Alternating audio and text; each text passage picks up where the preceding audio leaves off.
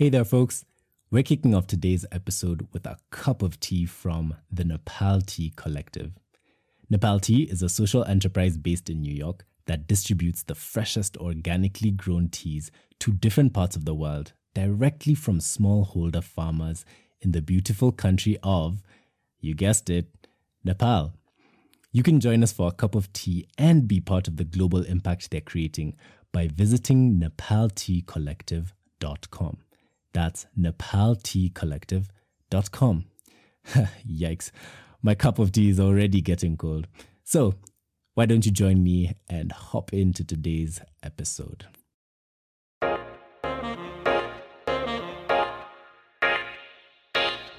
In this captivating episode, Nanjero takes us on a journey through his career at the crossroads of sports, entertainment, and technology.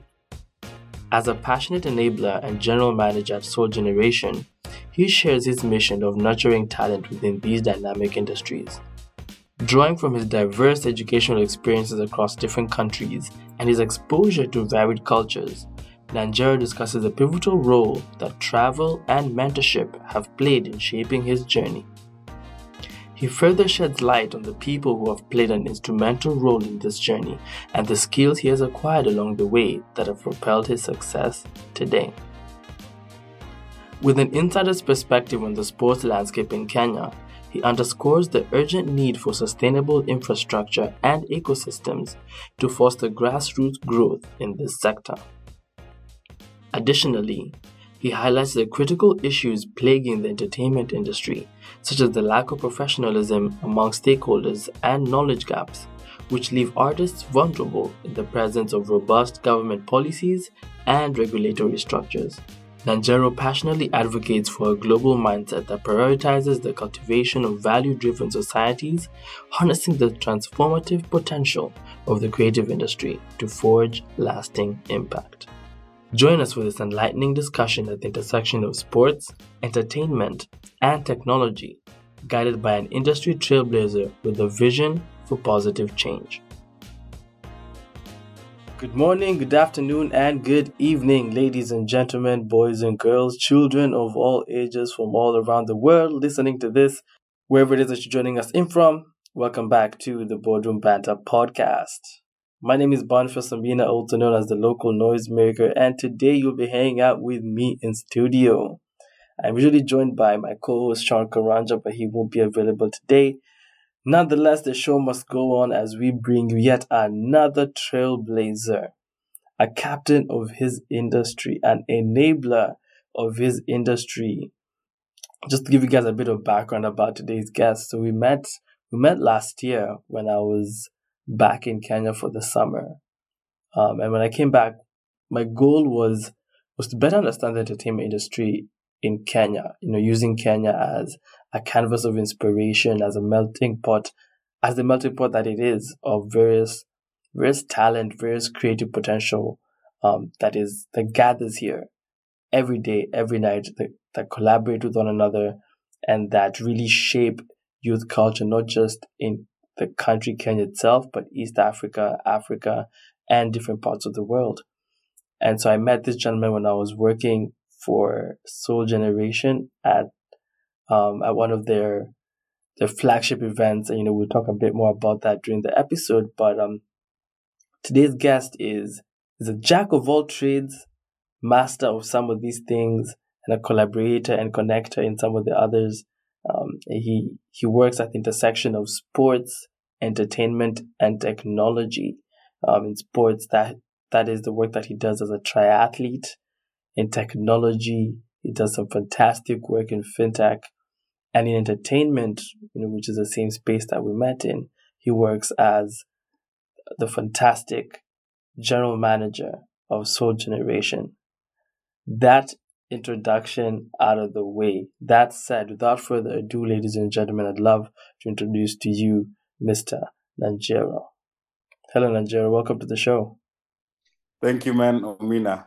With that sort of introduction, I think I'll always be putting you up to introduce me wherever I go. There you go.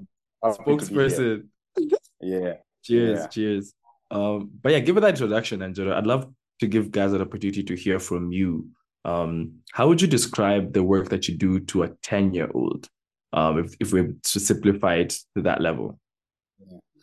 Dope, Omina. First of all, I'd really love to thank you guys for having me here. Boardroom Banter, I think you guys are really pushing the needle on narratives that I enjoy. So from listening to now sharing my story is incredible. But what would I say? How would I describe what I do? I see myself as an enabler. And in all of I am based in three broad categories of work: sports, entertainment, and tech. And in those three categories, the journey and the stage of my life that I'm at right now is I am building or developing infrastructure where talented individuals in these three spaces can be able to express and grow themselves. So right now, my key purpose and key goal is, and the key question I ask myself every day is, how can I enable everyone in the ecosystem to be able to grow and be the best version of themselves? That's beautiful, Nanjero. As someone who has benefited from the aspect of enablement that you're doing in the industry, it's definitely something that is well needed and you're executing at a very high level. Cheers. I think cheers. I think this summer I've spent a lot of time around my family, right? Which is something I don't get to do often because of how much I travel. And like this past weekend we had a family gathering at home, and I'm hanging around my cousins, my aunties, and I'm observing certain tendencies that make me think, wait, so that's why I am the way I am. That's why I hula cuckoo and munch it up. And this just goes to show like the kind of impact and influence that our family environments and childhood environments play in the people that we are today. And I'd love to speak to you a bit about that, Nanjero. For me and for us as the listeners to understand who you are today and the work that you do, what do we need to know about some of the early childhood environments as well as the people who you are surrounded with, and how that really translated into who you are today? Yeah. No, I mean, you're absolutely right to say that family does shape to a big extent who you are, because in the early years, you spend a lot of time with your family. And to me, family does not mean immediate family. Omina, the other day, I was just checking and asking myself how many hours we spend in school, or we spend in the office, or we spend outside of the immediate people around us.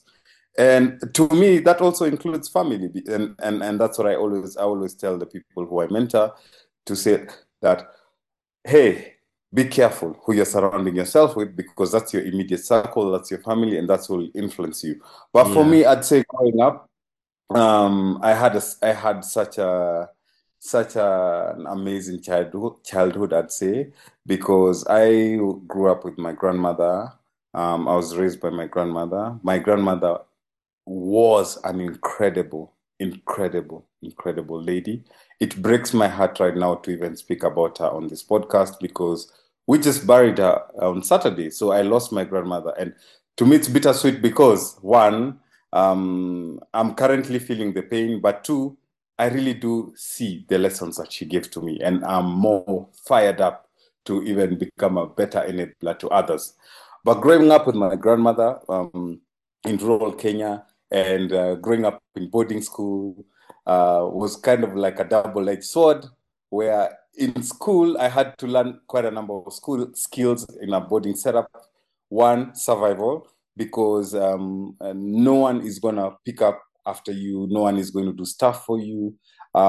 Two, the value of compassion, love, and relationships, because that side in school was not as fulfilling as it was if I was in a family setup. But then I used to get this love overload when I went back to my grandmother when we closed school. So it sort of like balanced out. But three, the value of being able to live and work with people of different personalities. And as a child, of course, I didn't know that. You need to work with a fair guy. You need to be able to survive with someone who's very angry, or someone who's very easygoing, and someone who's like this. But being exposed to that and navigating that was quite interesting and quite cool.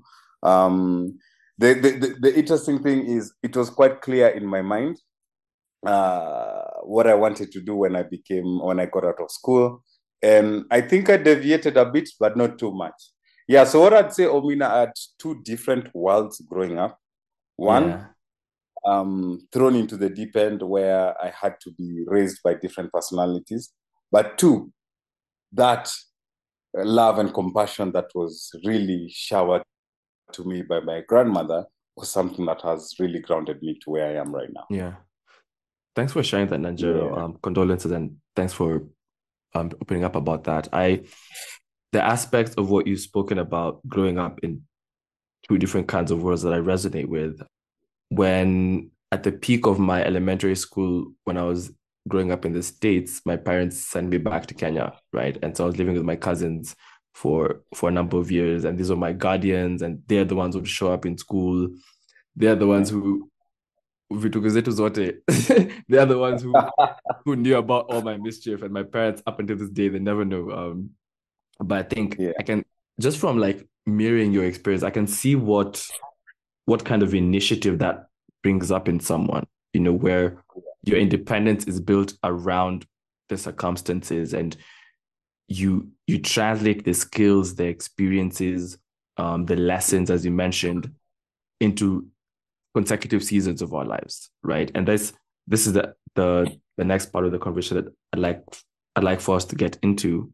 A lot of our listeners are in their 20s, are navigating college, early work life. I think sometimes it's hard to contextualize or be able to see a clear picture of our opportunities given the world that we live in, right? How diverse our industries are changing, how our education systems are changing, and perhaps not changing as quickly as the job market needs them to, but that's another conversation. I'd be very curious to understand what you were doing in your 20s and how you viewed the opportunities around you, right? When I get on the internet and when I put on the TV, I see fintech, I see blockchain, I see cryptocurrency. And these are trends around careers and trends around current affairs that perhaps in one way or another influence my own career decisions.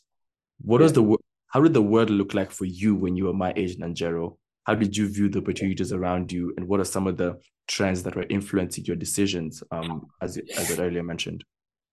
Yeah. So how I transitioned this particular point from the early childhood to early life is normally a lot of people think that successful people have a turning point, and that turning point is normally tragic.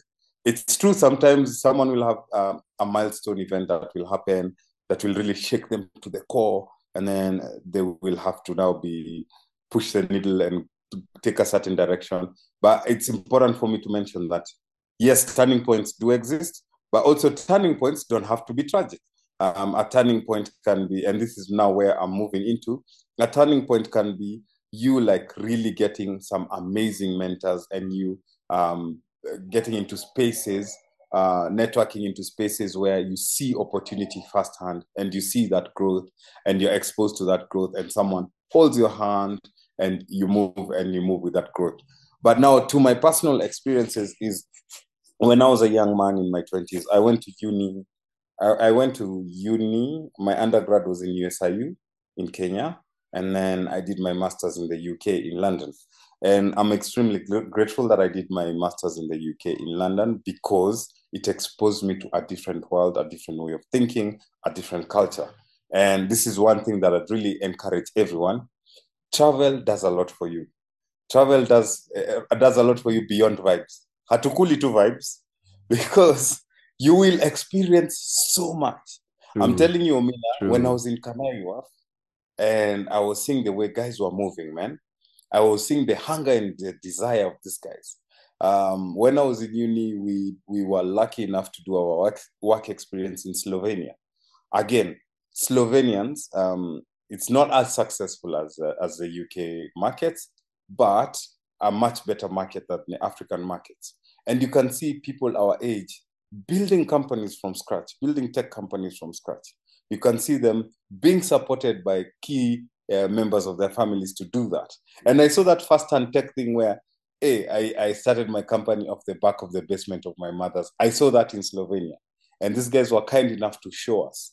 Looking at the university systems there and the governments there and the amount of energy, time, and the amount of infrastructure they put in supporting young people and their desires and their dreams.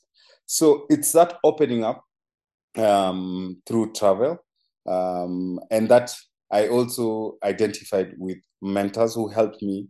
This is, as a young man, the most stunning and the most intriguing thing that I learned was for you to become successful, you have to solve someone's problem.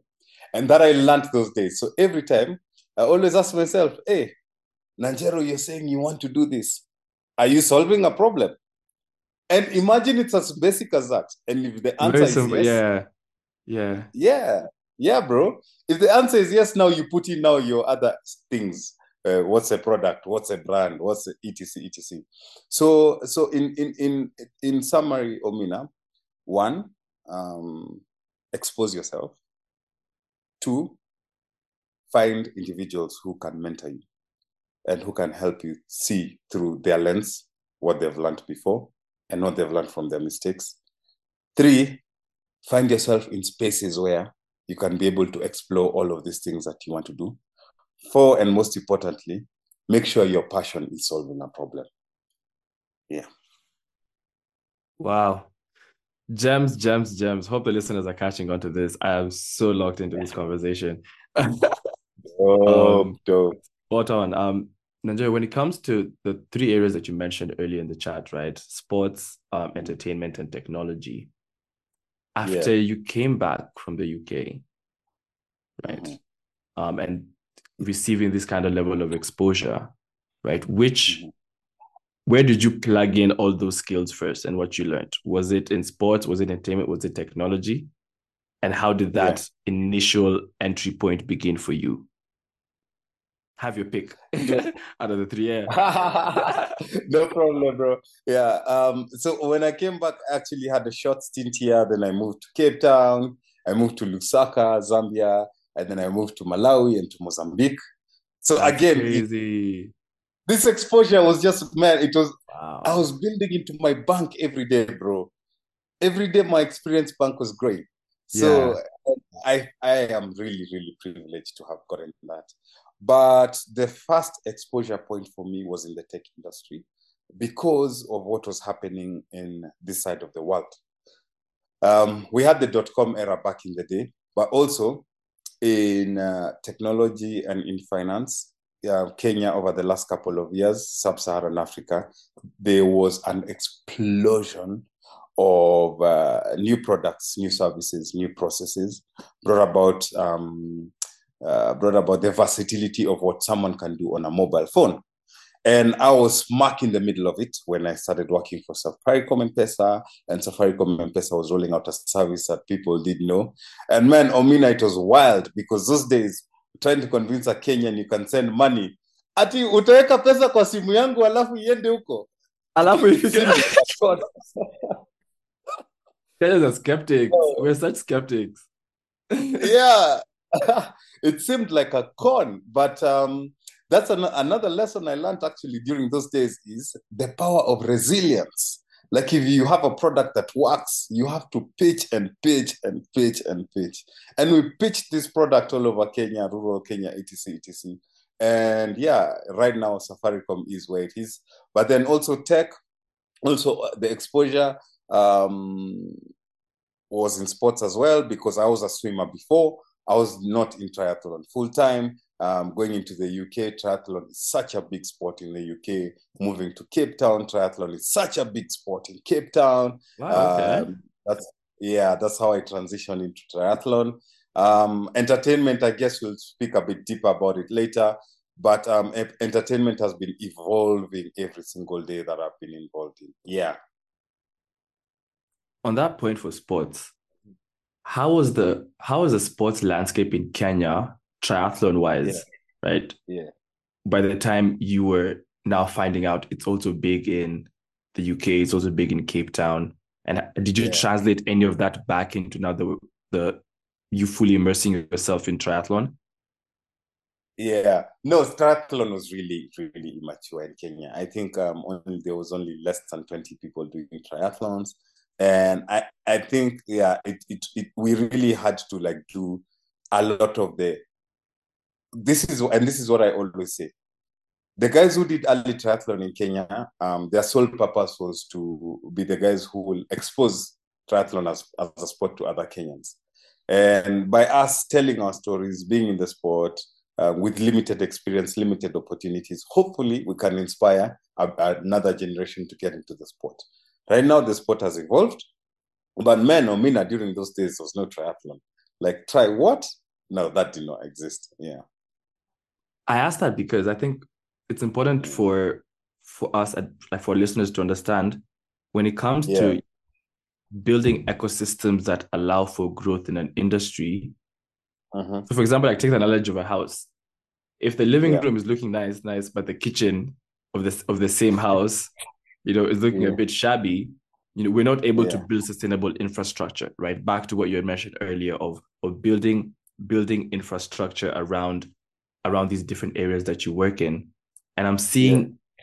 I'm seeing the value in the Yeah. fact that someone can pioneer something for other people to be able to look at and ideate around and be able to build on, right? Without necessarily being, oh, I'm the one who started this and I'm the only one who can do this, right? Yeah. That kind of mindset, that kind of mentality.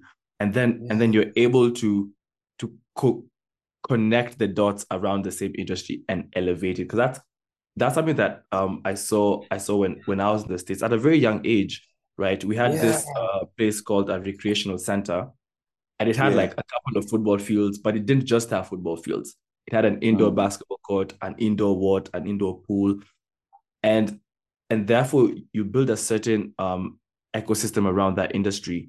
Take the example of Yeah. Rwanda, what Rwanda is doing right now, right? With the amazing work that they've put into Yeah. building basketball, they didn't just stop there, right? We're seeing some of the deals that they're pulling in with clubs like Bayern Munich, how they're really rebranding around that.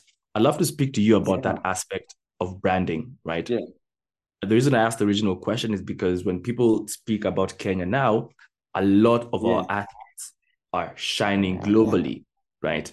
But Yeah. are there other aspects of the sports industry that are not being branded appropriately to allow for that kind of scale and infrastructure? What are your thoughts on that? Yeah. And bro, man, I agree with you 100%. Like, to your earlier points, right now, and that's why I really consider myself an enabler. Right now, we have to be the guys who will build the ecosystem for the others to shine. And there's no shame in you not being the one shining. Actually, for me, my biggest satisfaction is if I see 500 other kids competing globally at that level, then I can say, yeah, let those guys take the glory. So, but if we are not the ones who are being the enablers and creating the ecosystem, then there's going to be a big problem. In terms of sports in Kenya and branding, I think first of all, Kenya is blessed. Kenya has amazing talent. Kenya has one of the greatest esport gamers in the world. Kenya has so many rally drivers, man. Kenya has so many athletics individuals, both in male and female. Kenya has rugby players, footballers, cricket, fencing, skiing. Omina, did we know you were at the Winter Olympics? I did not know that. Yeah, there's an Wow. amazing young lady called Sabrina. You should meet her. She's a skier and she's Kenyan. Yeah. Like we are in fencing, we are in kabaddi, like we are in hockey, we're in field hockey, we're in ice hockey. We are in so many different sports, and it's testament to the diversity, the people, and the culture and the talent that we have as a country. However, the 1% that we see out there, to me, is quite understated. What we really need to do right now as Kenya, we have just scratched the surface on from a branding perspective, from a development perspective, and most importantly, from a sustainability perspective. Um, and one of the biggest things I was discussing with my sports buddies the other day Kenya men, 3,000 meter steeplechase. These days, we don't win gold medals anymore. But that used to be our ugali. That used to be our breakfast. And it's because we've not built a model for sustainability. So what do we need to do? My quick solution for this is it's not rocket science. It happens in other great sporting nations. We have to start developing the infrastructure from the early ages, from the young at the grassroots. Two, we need to take the Nike model of branding and marketing and put it as in the sporting industry in Kenya. What do you mean by that? What I mean by that is, first of all, take the model of the product. So Sports Kenya needs to become a product urgently. It's not a product. So globally, people know that they are Kenyan runners, but Sports Kenya needs to become a thing. You know, like the English Premier League? Yeah. The English Premier League is a product. That makes sense. Yeah. And the English Premier League is making so much money for the UK. So we need to brand Sports Kenya. Then after we brand Sports Kenya and make it a product, we need to then market it at a scale. And I'll use English Premier League because it works. Have you seen how many countries have bought TV rights for the English Premier League? Do you see how they push digitally their brand? That Lion. Now, the trophy is doing a tour globally. Did you know that? So similar to the World Cup. Yes. Wow. The trophy was in State House the other day. So as part of Sports Kenya, we have such a great asset right now in Kipchoge. What is the government doing with Kipchoge? Kipchoge could be giving talks in East Timor. Yeah. And the revenue potential for this country from sports is unmeasurable. So that's what's missing from a branding, marketing, and sustainability perspective. That makes so much sense, Nanjero. And there's the conversation that we had. By the time the listeners listen to this, it will be the previous episode, right? So guys, pause and then go hop on to the episode before this one. But one thing that what our guest was saying is that when it comes to this aspect of the solidarity that a country has and the identity that a country embodies, and again, we use the example of Rwanda, right? Where the government is pushing a certain narrative and an agenda that is very well understood. And it is not just understood by the government and the leaders and the policymakers. It trickles down and it is, for lack of a better term, indoctrinated in a positive way, right? The people are indoctrinated into this and they understand this. And so you find that the conversations about the how good a country is, the resources, the positive elements are not just being highlighted on media or in a political conversations, but it's also something that the citizens understand and they run with. You and I study with a very big community of Rwandans in Mauritius, and you can hear how they speak about their country. It's not that their country is perfect, but they know what is working and what needs to keep working for everything else around it to work. And so it's this sort of national consciousness that is there that needs to be ingrained. And I love to now circle back to how we met, Nanjero. And this was through Dope Campus Tour, which is a fantastic initiative that you guys are running. You'll tell us a bit more about that. I feel like it was filling that gap of knowledge, capacity building, and mentorship, right? And it was hitting it at such a fundamental level where Soul Generation went to the people, where the people are, right? These communities that exist, these societies. And it was solving for a simple knowledge gap, a simple visibility of these artists. And by that, I mean, in terms of a student being able to see this artist in their school will change how they think about the industry. And this is some of the impact that I was seeing of this initiative. And I'd love for you to tell us a bit about the thinking behind that specific approach to the entertainment industry, and what were some of the conversations that you had to have internally to really flesh out this idea and start with this and then build onto this and this and this? Okay.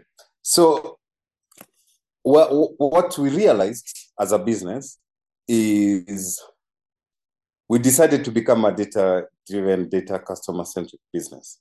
And before we launched the Dope Campus Tour, we really, really did research. We actually started a research department.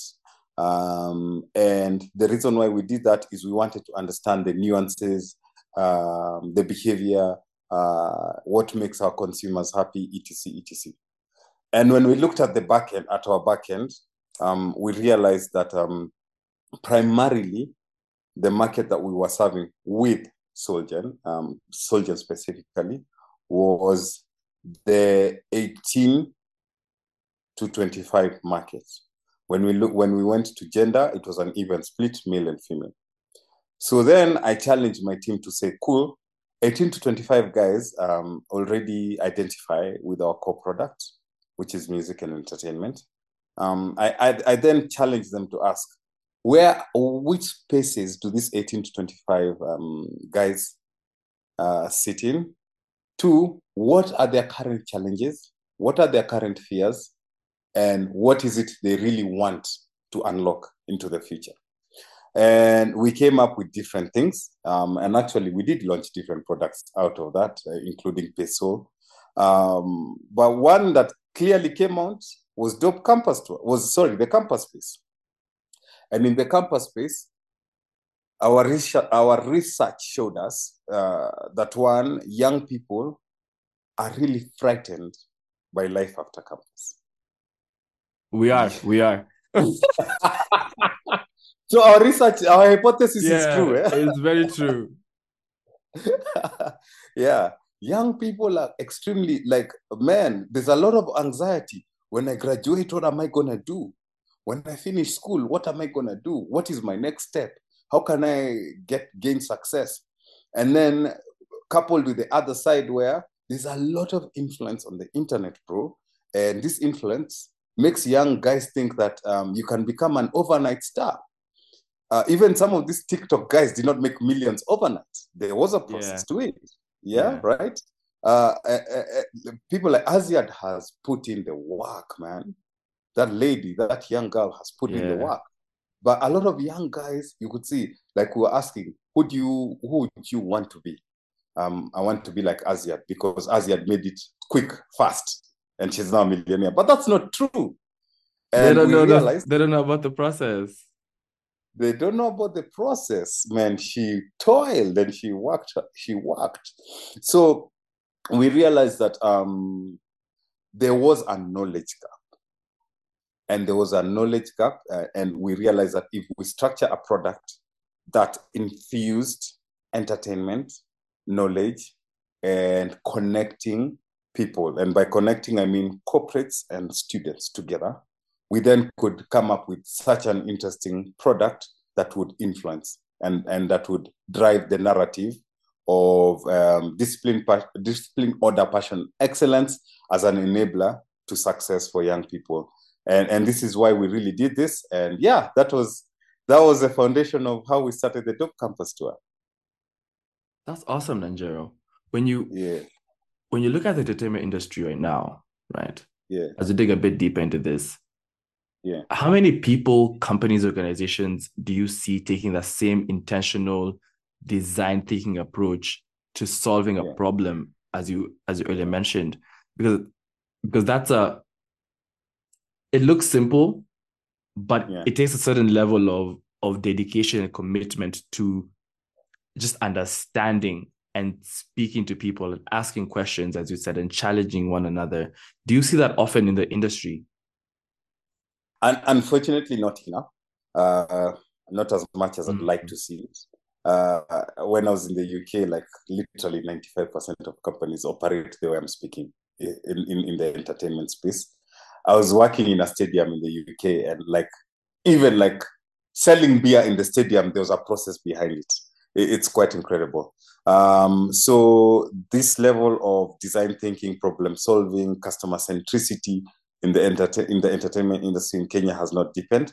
However, there are institutions who are doing really well in this space. People like Blankets and Wine and Testament. Big up Mudoni, you're doing an amazing Shout out job. Mudoni. Yeah. Yeah. Blankets and Wine is killing it. Shoke Festival, guys. Man, they're building a sustainable business where they're recycling products. Oh my goodness, it's so amazing. In the film space, man, there are a lot of guys who are doing some sweet, incredible things. However, Omina, it's just 0.1%. So my challenge here now is how do we scale? To your question, it's not happening. I think the challenge we need to put to ourselves is how do we inspire the rest of the other companies to take this approach? Yeah. So that 0.1% is doing is approaching things in this way. What is currently happening with the other 99.9%? What are some of those gaps that you've been able to see from a managerial standpoint in the industry with the artists that you manage, the artists that you interact with? What are they doing wrong? Right? What are they not dedicating themselves to? Yeah. So there's the first problem that I see in the industry right now is that there's a serious lack of professionalism. And unfortunately, in a sector when there's no professionalism, it opens up a door for exploitation. So what I mean by this is, for example, if someone's rate card is 10,000 USD, if we all of us were professional in this industry, if all of managers of the entertainers were professional, then that standard rate would go through and no one would lowball anyone.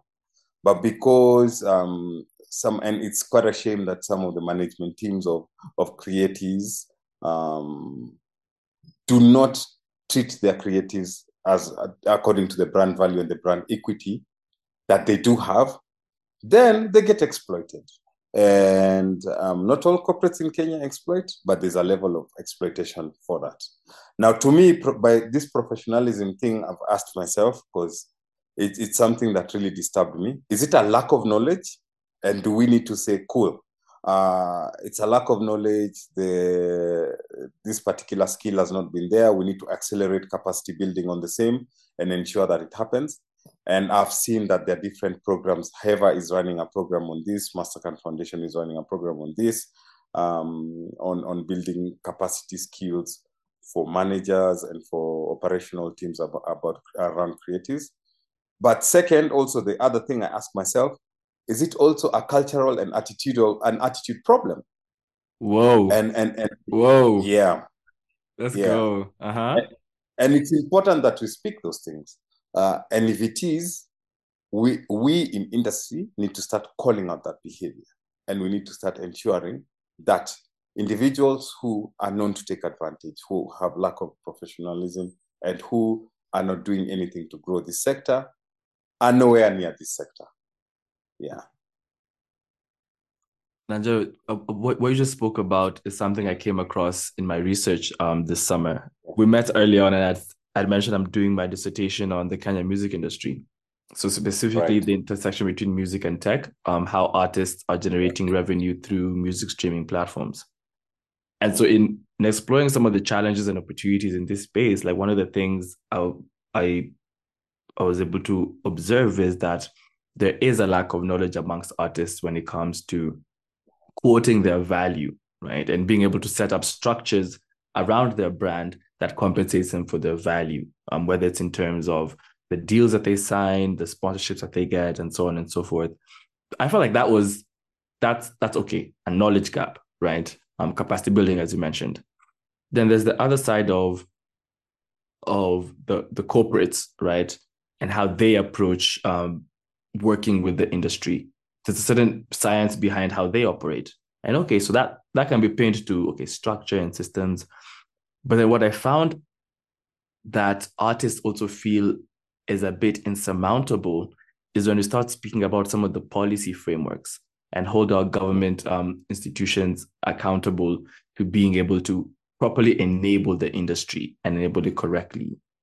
For someone who's listening to this and perhaps is an artist or enthusiast or any kind of listener, and there's always that question of how is the government stepping into this? How are they building structures? what are the different CMOs and such organizations doing to properly contribute to the industry, how would you help them understand a bit about where the root cause of it is when it comes to some of these policy frameworks? Who should be held accountable, and how can they start being held accountable? Yeah, so we all have a part to play. And the thing about it is, let me give an example of South Korea with K-pop. The government was very deliberate with deepening the industry. As you know, the industry in South Korea, heavy investment has been put in culture. It was a government program that deliberately started from the grassroots. That was an initiative to sell South Korean culture globally to the world. So government definitely has a place to play. I normally say with government, it's infrastructure. Let me use another industry as an example. It's not the government's work to buy for you a Range Rover or a BMW, but it's the government's work to make sure that the roads that connect different points of travel are there. So that when you have the money for a Range Rover, you're not struggling. So the government of Kenya has to create the infrastructure that will enable all the players and all the ecosystem players in the creative arts industry to thrive. That is their role, and they cannot run away from it. Creatives, their work and their role is to ensure that they're continuously improving themselves and coming up with product and craft that meets the requirements of consumers globally, not Kenya, globally. They have to adopt a global mindset, just the same way K-pop artists adopted a global mindset. For other stakeholders, corporates, etc., we need to start seeing the entertainment industry as an industry that they can leverage to be able to meet their objectives. I'll give you an example. All of the companies that I've met in Kenya tell me, oh, we are interested in building a better relationship with the youth. We want to deepen the youth market. We want to come up with products and services that speak to the youth. Omina, who speaks closest to the youth globally? The youth. Creatives. Yeah, it's creatives. It's creatives and it's sports people. So if you're saying that our goal is to ensure that we have a youth product, or we are transitioning to the youth and we're evolving to the youth, and your policies are not leveraging and working with creatives, then I think there's a major disconnect. For directly in the music industry, I sit on the board for Right Kenya, and Right Kenya is an institution and a body that seeks to protect the rights of recording artists, producers, and everyone in the music industry. So what I'd say a direct reference is, please join Right Kenya. It's a safe space for you, and we will be able to ensure that you get your dues, and that whatever environment you need to be able to enable your craft, you will get it. Yeah. Thank you for that plug, Nanjero. For those listening, we will put a lot more details about how to join the organization that Nanjero has mentioned in the show notes for you guys to plug into that. Nanjero, we're slowly winding down in the conversation. Already? Imagine. But I still have two questions to go, right? Let's do it, man. Let's do it. Yeah. And the first one is a very selfish one. It's a backstory that I want to tell you. I spoke to Lingba about this in a couple of our other networks. The first time that we met, it was the first time that we were working together, and there's sort of conflict that came up as a result of communication channels breaking down and protocols not being followed accordingly. And I remember how I felt that evening. I felt like I had let you down. I had let my people down. This is a really awful first impression. And And ideally, I saw it as a failure to an extent. And I'd love to speak to you about your relationship with failure. Because when it comes to, I heard this somewhere. Was it one of our guests? Anyway, but what they said was the beautiful thing about sports is one of the places you can put your all in and still come up short. Because someone touched a handball in the box and now you have a last minute penalty and then the World Cup is gone and so on and so forth. And I think sports is one of those places where you're forced to build a healthy relationship with failure. Not one that doesn't address it or subverts it, but one that learns to manage it and work through it. Mm-hmm. And from playing sports at a young age, I think that's one place where I really built that kind of acumen. I love to understand when it comes to you in these three areas of work, right? That you have sports, entertainment, and tech. How have you navigated your relationship with failure? Because I think it's important for young people to understand this. And the beautiful thing about you is they get to hear it from three different perspectives, right? How have you nurtured that kind of relationship? Has it evolved over time? Were there instances or a point in your life where you didn't deal with failure or handle failure the best way possible? And where would you say you are at now when it comes to managing failure? Yeah. So in my early days, I was not very. I really didn't have the skills to be able to understand what failure was. Failure used to really put me down and it used to make me anxious. However, I learned two things out of failure. One, failure actually gives you the experience to do things better next time, right? And actually, what I did then learn with failure is if you fail in an area which you feel is your purpose in life, then it becomes easier for you to pick up and move to the next lesson and to the next iteration. But if you fail and you're feeling, man, I failed, and you're not seeing anywhere out of it, then you really need to ask yourself whether that line of work that you're doing or that line of everyday that you're doing is really your purpose.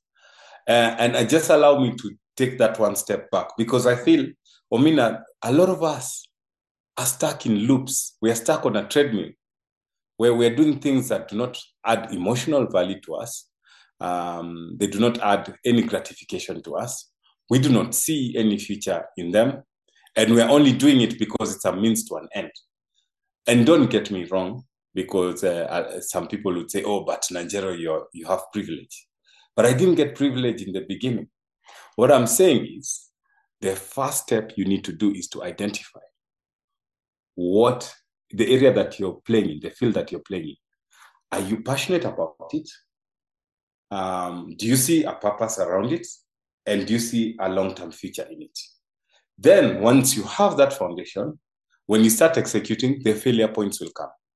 And when the failure points come, what I've learned is, one, take them as a lesson. And my first lesson is, I will never repeat the same failure again. Ever. Ever. Because if I do it again, it means that I didn't learn anything, but also it means that I'm not serious with the growth that I want. Then secondly, from my years of research, I did realize all great innovations and great products either came from failure points or came from discoveries that people didn't know about. It was just an oops moment. Accidents. So they were they were accidents. Exactly. Or they came from a problem-solving environment. And what is problem solving? Problem solving is making a failure a success. Mm-hmm. So when you adopt that mindset and you continuously work that way of where you're not repeating the same thing over and over again, I honestly say twice. And second, most importantly, you're using it as a stepping stone towards your overall goal. Then you'll begin seeing failure as an ally to you. Wow, that's a beautiful toolkit That's a very, very, very specific and sound advice for our listeners. Hope you guys are able to catch on to that. Thank you for sharing that, Nanjero. And I can also see your relationship with aspects of discipline and consistency. That Exactly. from what you've just said. Even with Dope Campus Tour, if I remember correctly, the D stands for discipline. Yes. And yeah, that's definitely something that stands out as well, Nanjero. Yeah. Yeah. Yeah. To bring it home, right? Mm-hmm. I'd love to speak about the season of life that you're in now. What are some of the things that you're working on at the moment that are exciting you, and you're really, really excited, or rather, really, really purposely and intentionally positioning yourself and the people around you to be able to execute and deliver on? For our listeners who are either in college, early graduates, at whatever point in their life, is there anything that you're currently working on that would be of value to them to learn about on this call? Dope. Thanks, Omina. I'm currently in a very beautiful phase and a very beautiful season. It's such a privilege, and I think every day when I wake up in the morning, I see a halo around me, and I hope I get stuck here. I don't want to get out of here. um, uh, One of the things I'm working on right now is we are authoring a comic. It's going to be distributed by Soul Kids, which is one of our sister companies. To me, I'm very excited about this because, Omina, everything we've spoken about in this podcast today is going to be in that comic. But it's going to be in that. Yeah, bro. And it's going to be in that comic in the art and form of storytelling, right? So let me explain to you why we decided to do it that way. Omina, if I'm going to say that I'm going to enable the youth, that I'm going to positively impact the youth, and I'm going to give them lessons that will help them navigate life and the world, I have to do it in the spaces in which they're comfortable in. And our research showed us that the youth love comics. Manga is killing it, man. It is globally. Yeah. And man, some of the things that Marvel are doing, Kenyan youth really enjoy comics. So we are going to do that. We are going to infuse a value-based society and storytelling and becoming into that comic. And I'm very excited about it. We've fully adopted design thinking into it. We created our backstory, the logo, the characters, everyone. We had a group of students who we worked with. We used A/B testing. We infused their insights. Man, Dope Campus Tour was also part of it. Students told us, oh, maybe you should put an afro on that guy. The villain should be a bit chubby. Yeah. So the process was so beautiful, Omina. And to me, we're going to launch this comic this year, so look out for it. Please follow Supernjero, Supernjero on our socials. The other exciting thing I'm working on right now is so we did realize that creatives right now are underrepresented. So what I mean is creatives are going around and they're developing their craft. However, operations and management teams is a gap out there. So we have started an agency that will help creatives unlock themselves, unlock opportunities for themselves, and grow themselves, and also unlock the revenue streams that they duly deserve. So we are going to be a connector between creatives and corporates and customers and stakeholders. Then finally, a very exciting project we're working on with Soul Generation. We are in the process of discovering the next East African supergroup. And this is really beautiful because passing the mantle. Man, it's really beautiful because this time it's not in-house. The fans are getting involved. So we're collecting all these talent videos and we're putting them out there and we're asking you for your opinion. Guys, tell us who you want to be in this supergroup, right? Work with us this journey. And once we choose these talented young guys who are going to be in this supergroup, we'll take them through the same artist development program that made Bensol and Viri superstars. And we're going to launch them next year, and they're going to become global stars. So yeah, so those are the 3 key things I'm working on right now, Mina, man. Guys, you can tell from how Nanjero is talking about these things that it's about to go down. It's gonna be epic. Yeah. Yeah. Nanjero. Ben, sorry, bro. One last thing. Let's go, Yeah, I'm currently training for one of the most extreme triathlons in the world. I am not at liberty to say which one it is, but I'm very excited about this, and details will come soon. So in the sporting space, I'm working on an interesting triathlon. And yeah, keep it locked. There we go. Nanjero, on behalf of Bodrum Bata and our community, we're here to support you. Let us know what you need us to do. If you need us to vote for some artists, if you need us to plug it, let us know. And thank you so much for sharing that. I think it's very important for people to know that, because the aim of this platform is also to plug people to such opportunities. And so we are here to support you, and we celebrate you as someone who is really, really changing things in this country. The last segment that we're going to go into, the last segment that we're going to go into is known as the elevator segment. This is a quick fire question round. Nanjero, to put you on the hot seat a little bit. If the seat hasn't been hot already. Right. Let's do it, man. So picture this, right? We've just finished our conversation in the boardroom. You walk into the elevator, and before, or rather, as you get into the lift, one of our interns stops you and has a couple of elevator questions to ask you as you go down. Let me know if you're ready for this, Nanjero. Let's go. Let's do it. I'm ready. Super, Nanjero. See what I did there? Your character. Yeah.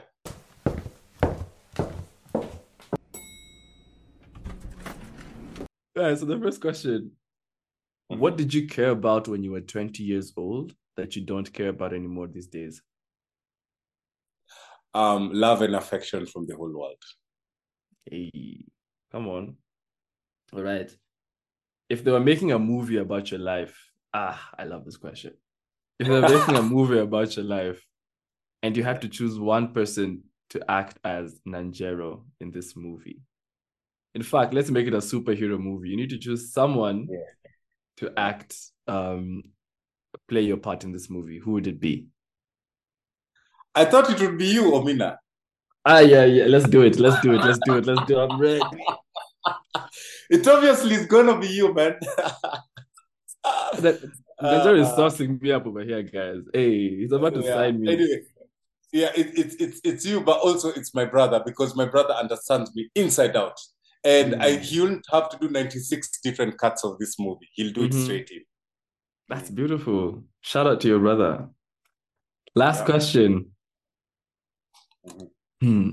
Picture a billboard, right, in the busiest city in the world. And you're tasked with writing a message on that billboard that would metaphorically communicate a message to millions of people every single day. What would be on your billboard, Nanjero? You are enough.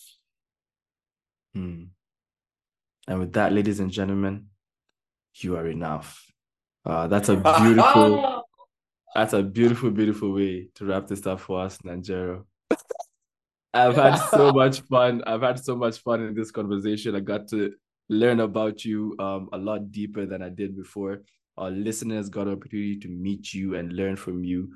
And for that, Nanjero, I am very, very grateful. Thanks, Omina, for having me on here, man. My biggest regret is I don't even know where this 1 hour has gone. I feel like I've only given you 5%, and my door is always open. You know that. If you ever need the other 95%, come collect it. Thank you. I definitely will, and we definitely will.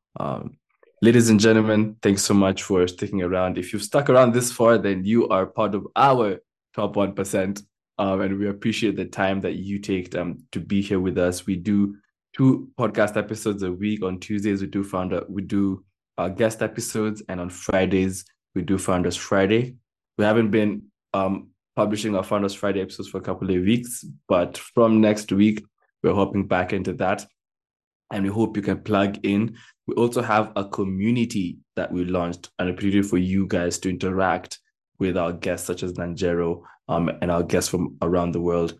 And not just that, but also get a chance to interact with one another and learn from each other and cultivate such communities and such sustainable models. So we hope you can get a chance to plug into that. You can find us on all popular listening platforms or on social media. Just type up Bodum Banter. And if you listen to this, when you type it up, the first face you're going to see there's Nanjero's. So you better hop in and you better interact with the opportunities that he just mentioned. Thank you, and we'll catch you on the next one. Bye, everyone.